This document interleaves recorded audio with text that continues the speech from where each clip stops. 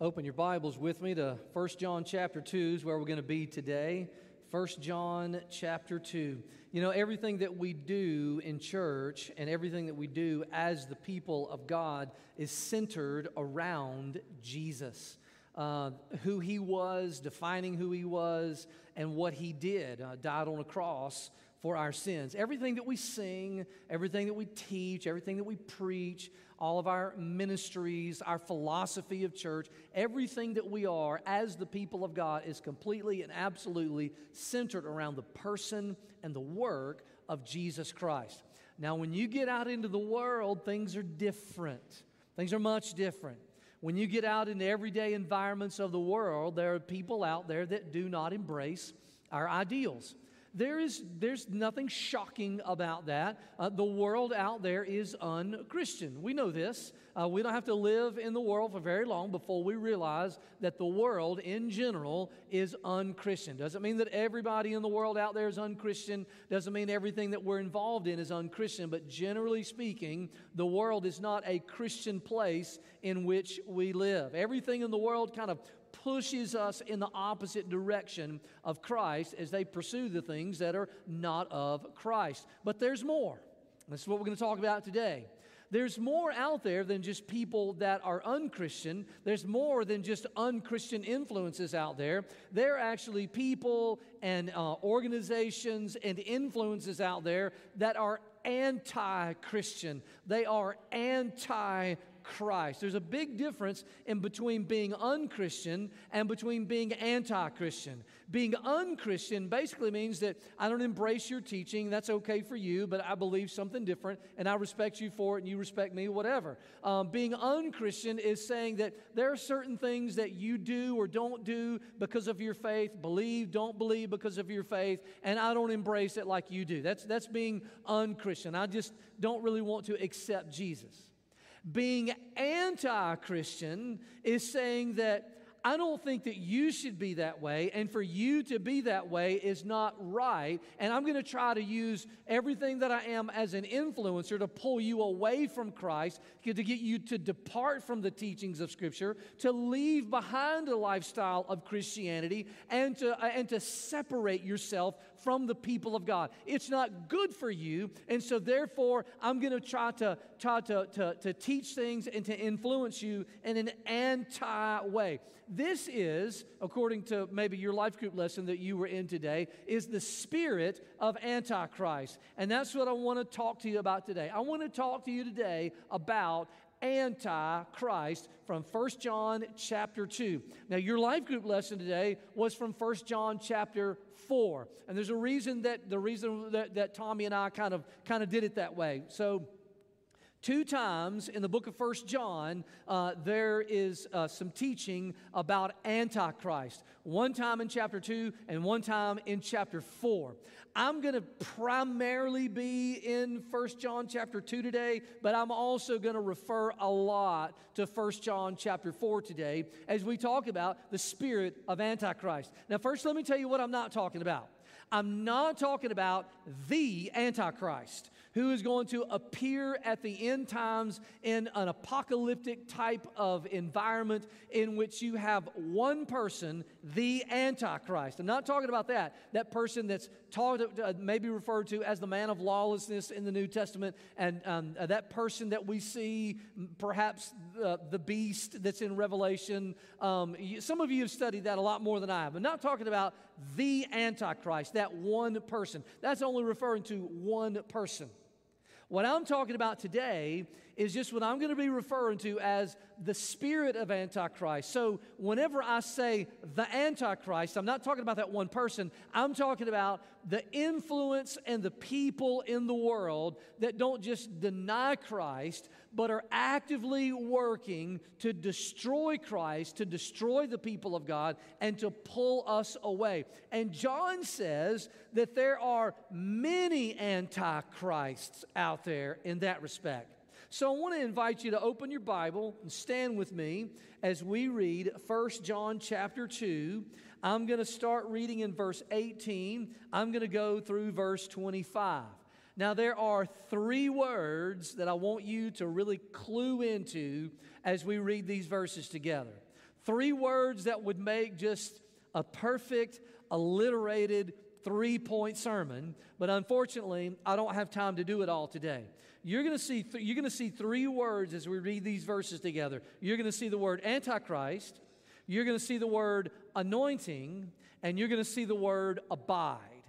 I'm going to mainly talk to you today about that first one, Antichrist, but I am going to refer to the anointing that we have received from God and the command to abide in Christ. But I am mainly going to talk about that next week. So this is really kind of a two-part sermon with part one this week and part one next week. So let's see what the Word of God says about Antichrist this morning. Chapter 2, verse 18. Children, it is the last hour. And as you have heard that Antichrist is coming, so now many Antichrists have come. Therefore we know that it is the last hour. They went out from us, but they were not of us. For if they had been of us, they would have continued with us. But they went out that it might become plain that they all are not of us. But you have been anointed by the Holy One, and you all have knowledge. I write to you not because you do not know the truth, but because you know it, and because no lie is of the truth.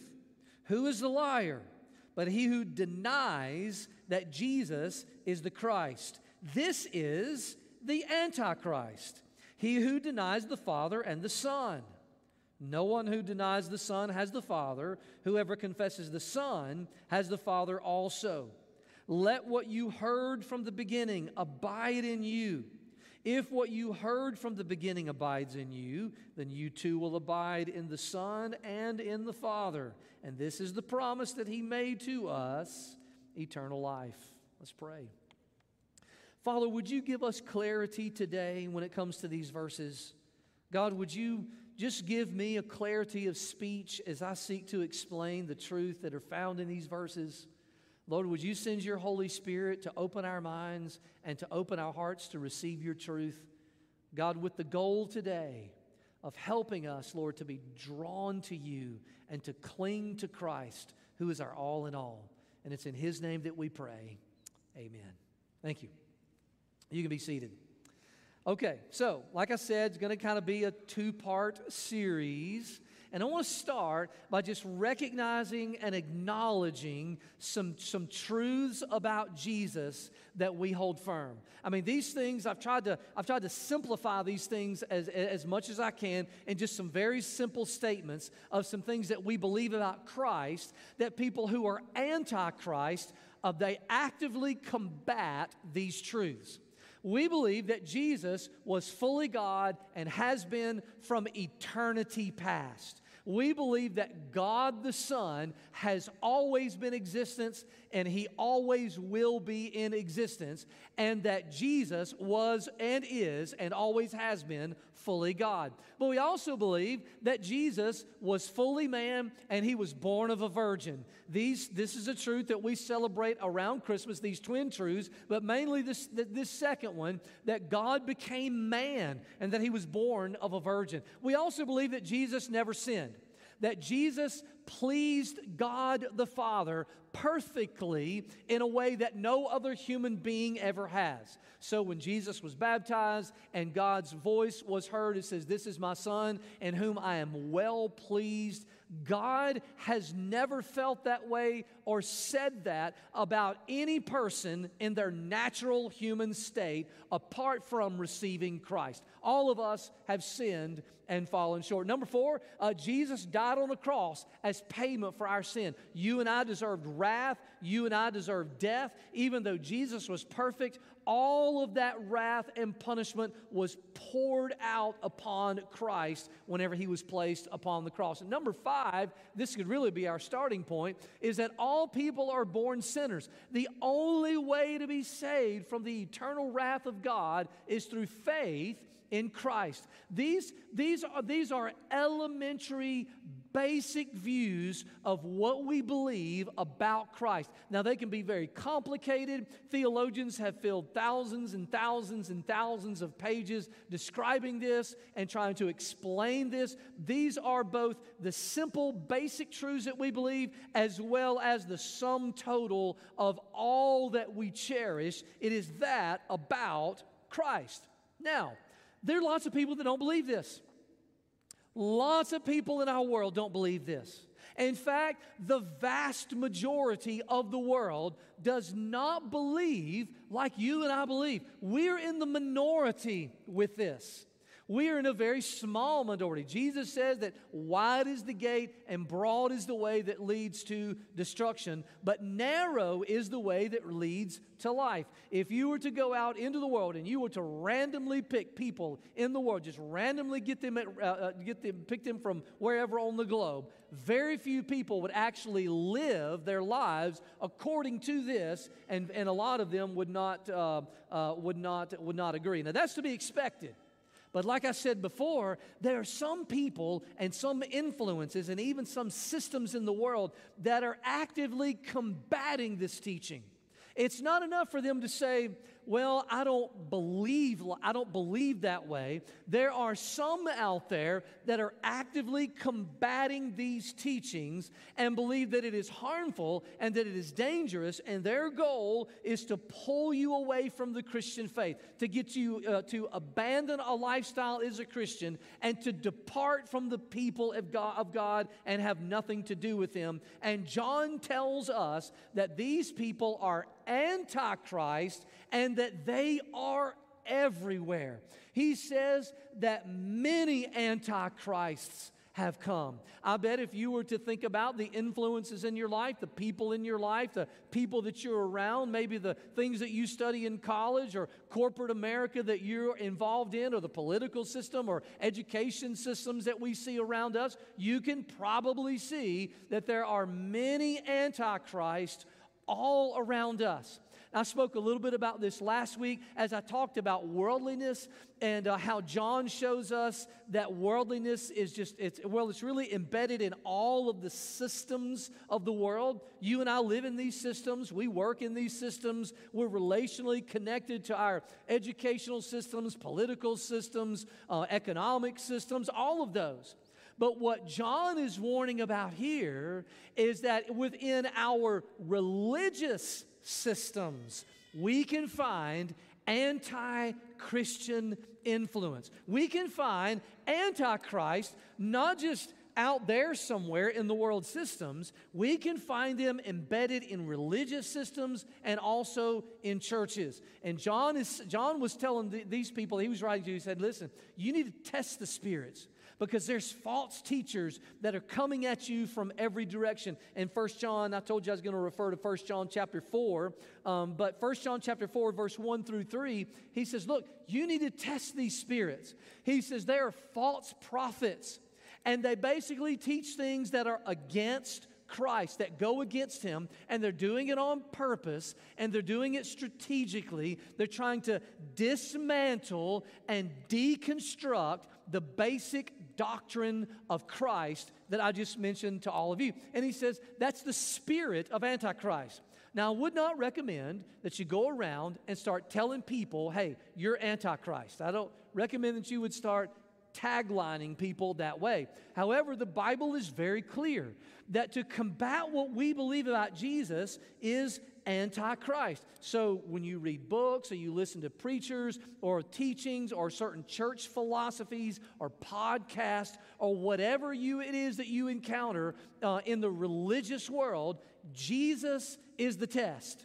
Jesus is the test as to whether or not they are legitimate or whether they are Antichrist. So this leads to the question, how do we recognize Antichrist? How do we recognize it whenever we come across it? Because Antichrists are very subtle, they're very smart, they're very logical, they appeal to us as human beings. So how do we recognize them? Well, we have to test any religious teaching, any secular influence, any organization, whatever it might be, Jesus is the test. The teaching about Jesus is the test as to whether or not that organization is in line with Christianity or not. Now, typically, we don't do this whenever we read a book by an author, or we listen to a podcast, or we visit a church, or we start taking part in a denomination. Typically, what happens is we think about, what does the facility look like? Where is it located? What happens on stage? Do I like the music? Is the speaker interesting? Do they have a place for my kids? Are people nice? Are they warm? Are they friendly? Typically, those are the things that we look at whenever we judge a church. We look at those things. Can I tell you that if any church or any denomination does not affirm the basics of what we believe about Jesus, that none of that other stuff matters? None of it matters at all unless they believe that Jesus was God from eternity past and He's still God. They believe that He was fully man. They believe that He died on a cross as payment for our sin. All those basics that we looked at before. Jesus is the test. What an antichrist wants to do is they want to deconstruct your faith. They want to deconstruct your faith. They want to take these basic doctrines, these basic teachings about Christ and who He is, and they want to dismantle them. Oh, you can still keep singing about Jesus, and you can still keep, living the way that you're living, but they want to deconstruct and dismantle what you believe about Christ. And they start with certain doctrines, and the first place it happens is an antichrist says Jesus was not God. That's the first place they start. Jesus was not God. Now, he may have been a good person. He may have been a good teacher, but he's basically no better than Gandhi or anybody else. I mean, he just said and did some good things, very benevolent, said some noteworthy things.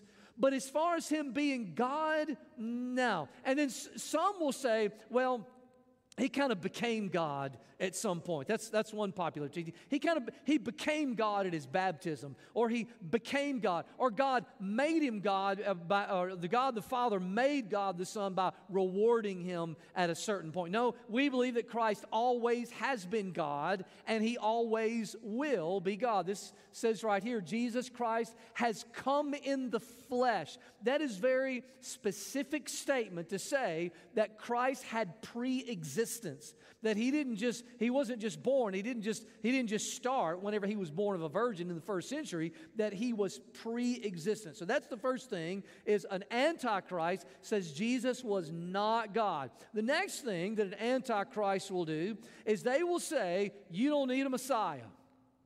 You don't need a Messiah. You're okay. You're okay in your natural state. Just be the best you. You were born a good person. You're not wrecked by sin. The wrath of God is not waiting on people who are sinned. There's no wrath. There's just God's love. They love to talk about God's love. You have God's love. You're a good person. God loves you, and everything's going to turn out okay. You don't need a Messiah. You see, 1 John chapter 2, verse 22 says, who's the liar? The liar is a person who denies that Jesus is the Christ, the Messiah, the Savior. And so what an antichrist wants you to do is they want you to think either you don't need a Messiah, or Jesus doesn't have to be the only Messiah. There's lots of different spiritual paths or whatever it might be, but most of it is just you don't really need saving. This attacks the work of the cross. This attacks the fact that Jesus died for us.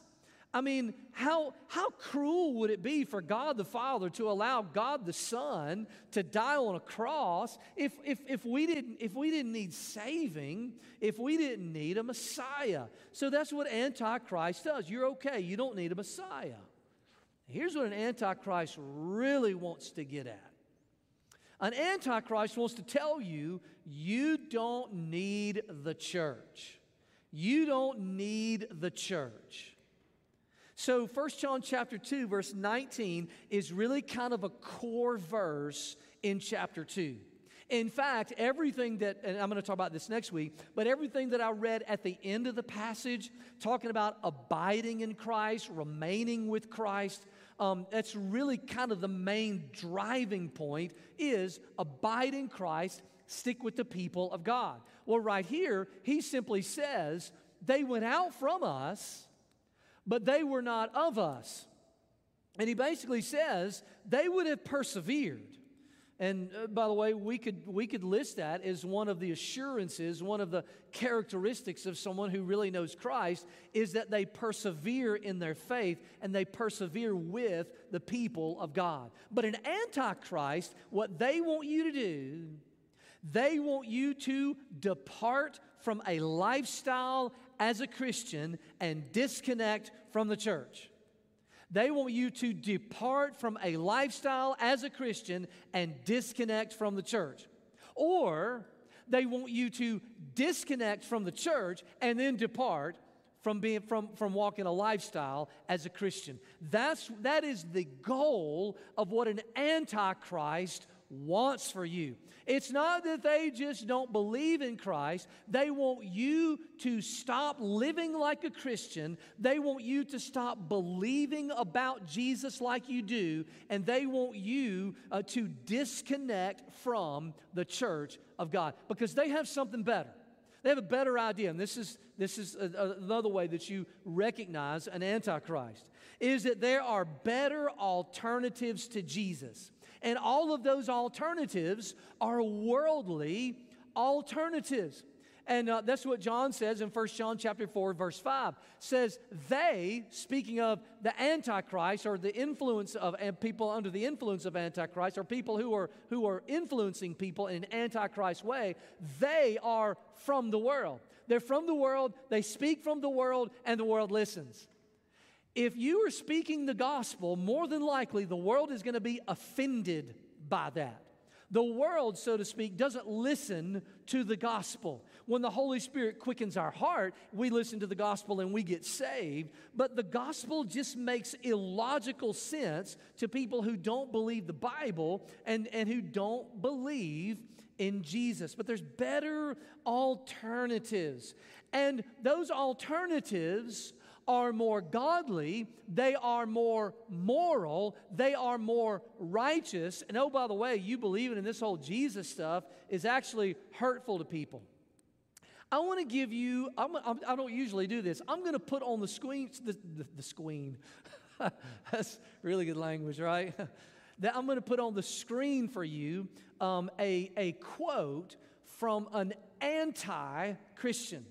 Okay, this person is not just unchristian. This quote that I'm about to give to you, this is a quote from an anti-Christian. I'm not going to give the name, although this person is not famous. There's some of you probably know this person. And here's the quote. How about this?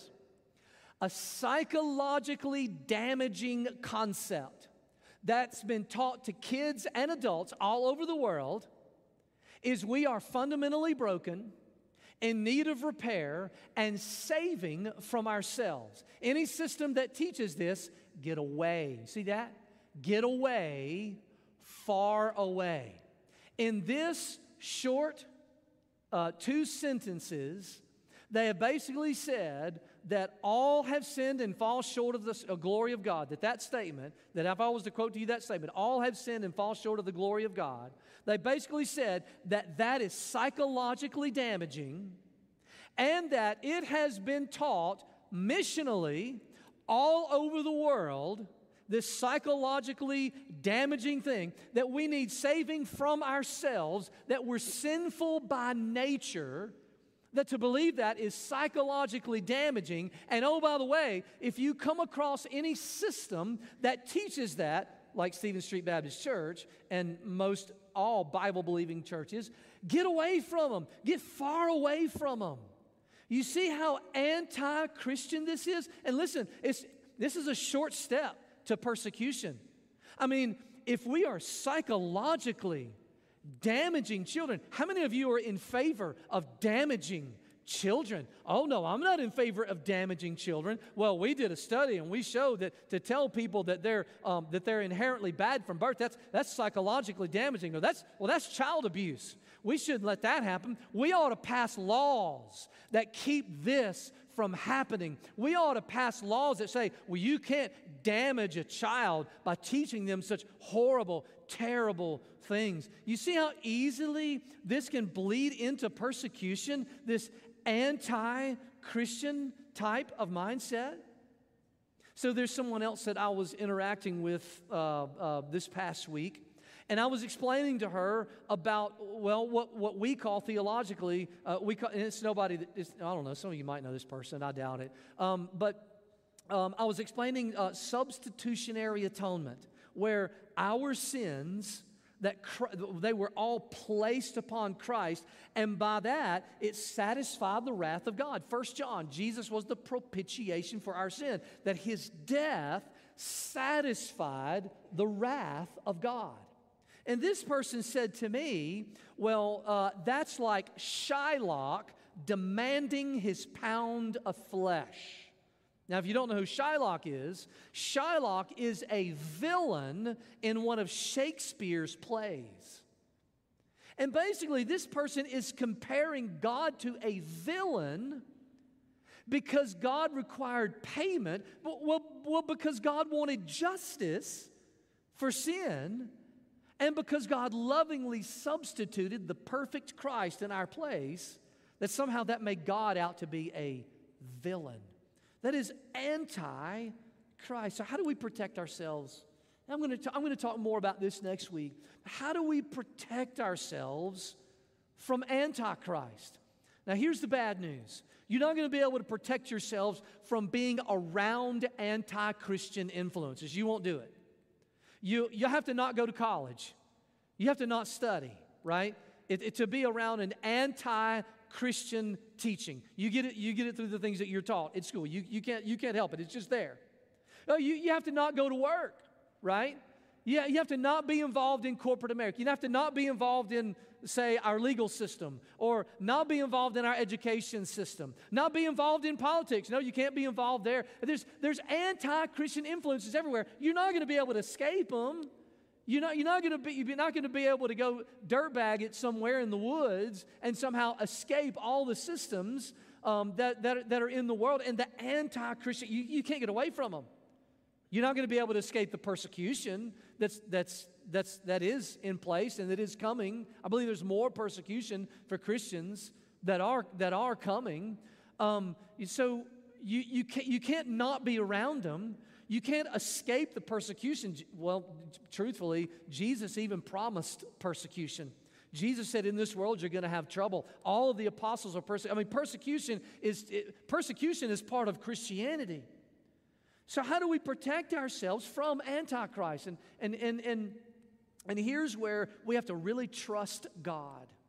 We have to trust Him to protect us. Not that He's going to remove persecution, but there are two threats to Christianity that we see all throughout the New Testament. And persecution is not one of them. You know, persecution is not a threat to us. You persecute Christians, it's like stomping an ant pile. We just scatter. Hence the book of Acts. Look it up and read it. And study church history. Persecution is not a threat to us. Persecution helps advance the cause of Christ. I don't know why that happens. It just does. Church history and the New Testament bear it out. But the two things that we see that are the biggest threat to our existence are the internal threats of false doctrine and disunity.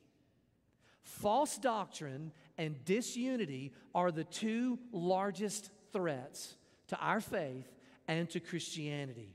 And Antichrist have a powerful and persuasive doctrinal sway upon some people.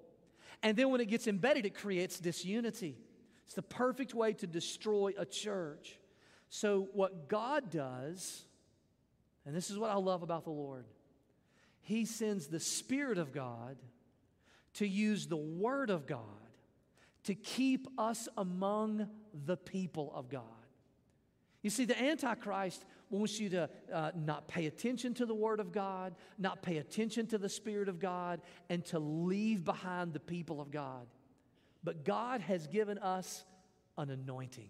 He's given us an anointing. It says you have an anointing from the Holy One, and you have knowledge. You don't need an additional knowledge. You don't need some new knowledge besides the Bible that the Spirit of God gives, and the truth that the Spirit of God gives you through Scripture.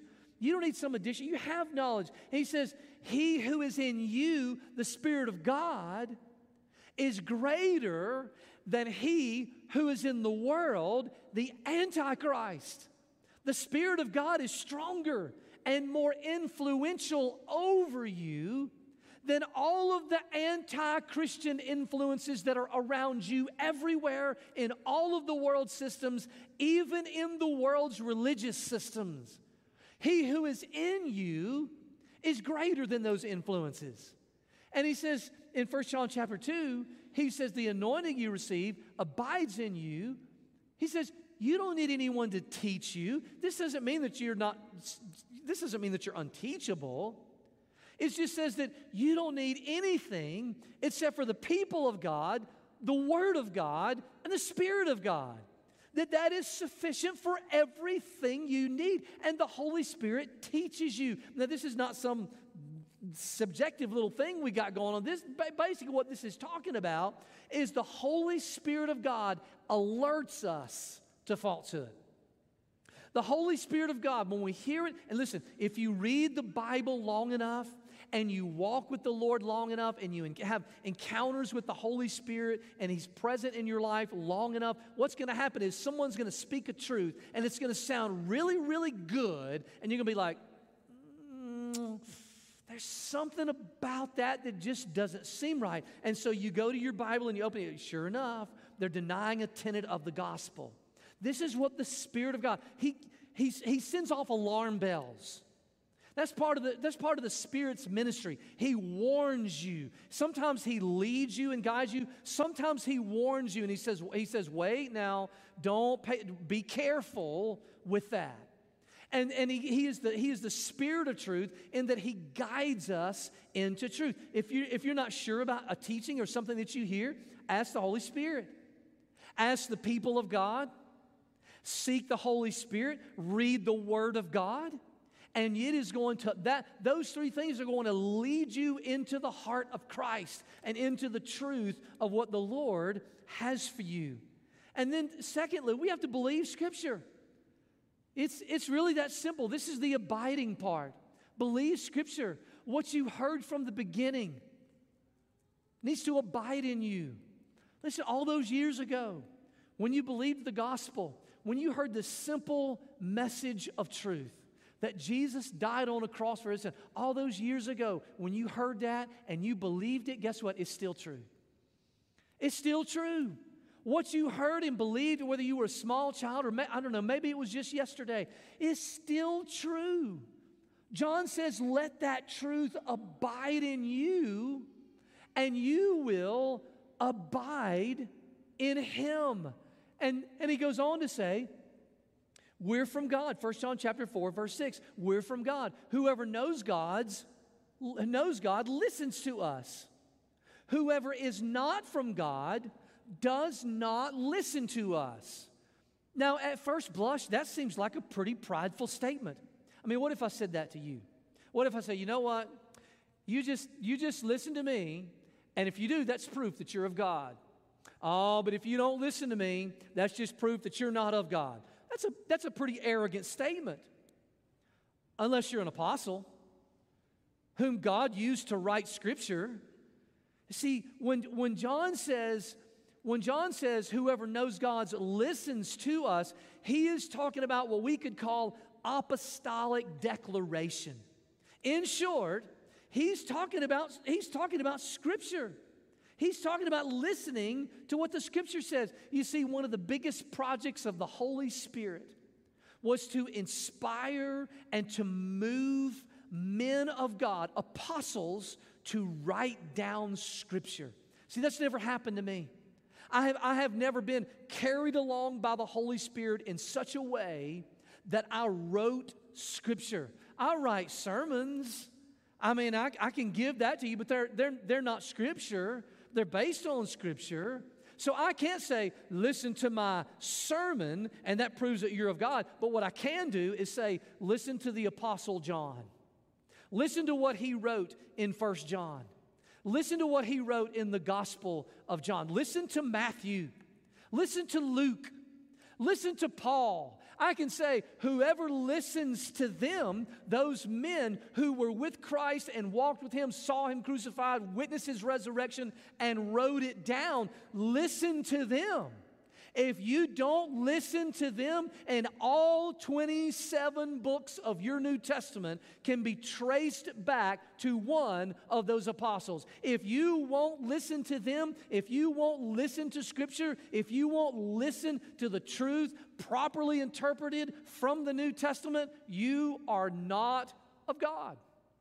That's what John's saying. But if you will listen to it, it's different. And number 3, and I'll hit this next week, stick with God's church. You want to stand up against the Antichrist? You stick with God's church.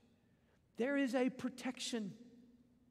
There is a protection that we have when we have the Spirit of God and we have the Word of God and we're among the people of God. There's a protection that we have. You see, the lion, he looks for that sheep that has separated from the herd. And he tracks him down as easy prey. And you're going to be easy prey of Satan and of the Antichrist unless you stick with God's church. I'm not really sure what maybe you need to pray about today, but I know that there are some anti-Christian influences and voices in your life. If you're involved in any system of the world, some of you it might be even within your family system. You have not just un-Christians saying, I don't believe that, but anti-Christians saying, you shouldn't believe that. Here's something better. Let me lead you out of that and away from the people of God. I guarantee you have that in your life somewhere. It's in some place, or you have had, or you certainly will. And maybe you need to pray about identifying some of those things and ask the Spirit of God to use the Word of God to protect you and keep you within and among the people of God. Do you know what that, you know maybe what that might be in your life? I'm going to give you an opportunity to pray about that. So let's bow our heads and let's close our eyes. And I want you to pray about these things. What is it that's in your life that's not just un-Christian? What is it within your life that is an anti-Christ influence that tears down the gospel? And how would the Lord lead you right now to deal with that? Maybe it's something that you can turn away from and leave behind altogether. Maybe it's something that you can't leave. You can't quit your job. You can't say no to the role that you're in. You can't stop taking those classes. You have to interface and be involved with those people or with that system or in that place. And maybe you just need to say, God, help me. Help me to persevere. Help me to stand strong. Send your anointing to be with me. Give me the Word of God to help me to stand firm. Bring the people of God to crowd around me and stand next to me. Maybe that's the prayer that you need to pray today. Perhaps you don't know Jesus. You don't know Jesus. Maybe you're an un-Christian. Maybe you say, I'm not anti-Christ. After all, you came to church today. You're probably not anti-Christ, but maybe you are un-Christian. You've been kind of open to the teachings of Christ. You're trying to learn more. You're discovering more about Christ, discovering more about church, testing it out, feeling it out. You're just kind of not sure yet. If you're an un-Christian today, if you're not a believer today, you can be right now, this very moment, this very instant. It could be that the Spirit of God is upon you right now, and you have this weight. You just have this conviction that's on you right now, just this weight of guilt bearing down upon you. That's the Holy Spirit. That's God speaking to you, saying, you're a sinner and I can save you from it. And you don't even have to pay for it. I already paid for it on the cross. The Bible says that everyone who calls on the name of the Lord will be saved. Would you call upon Jesus? Call upon Jesus in a prayer right now, just to yourself. Just talk to him. Talk to him. He's listening to you right now. Just talk to him and ask him to save you. Andy's going to sing a song. If anybody would like to come to the altar.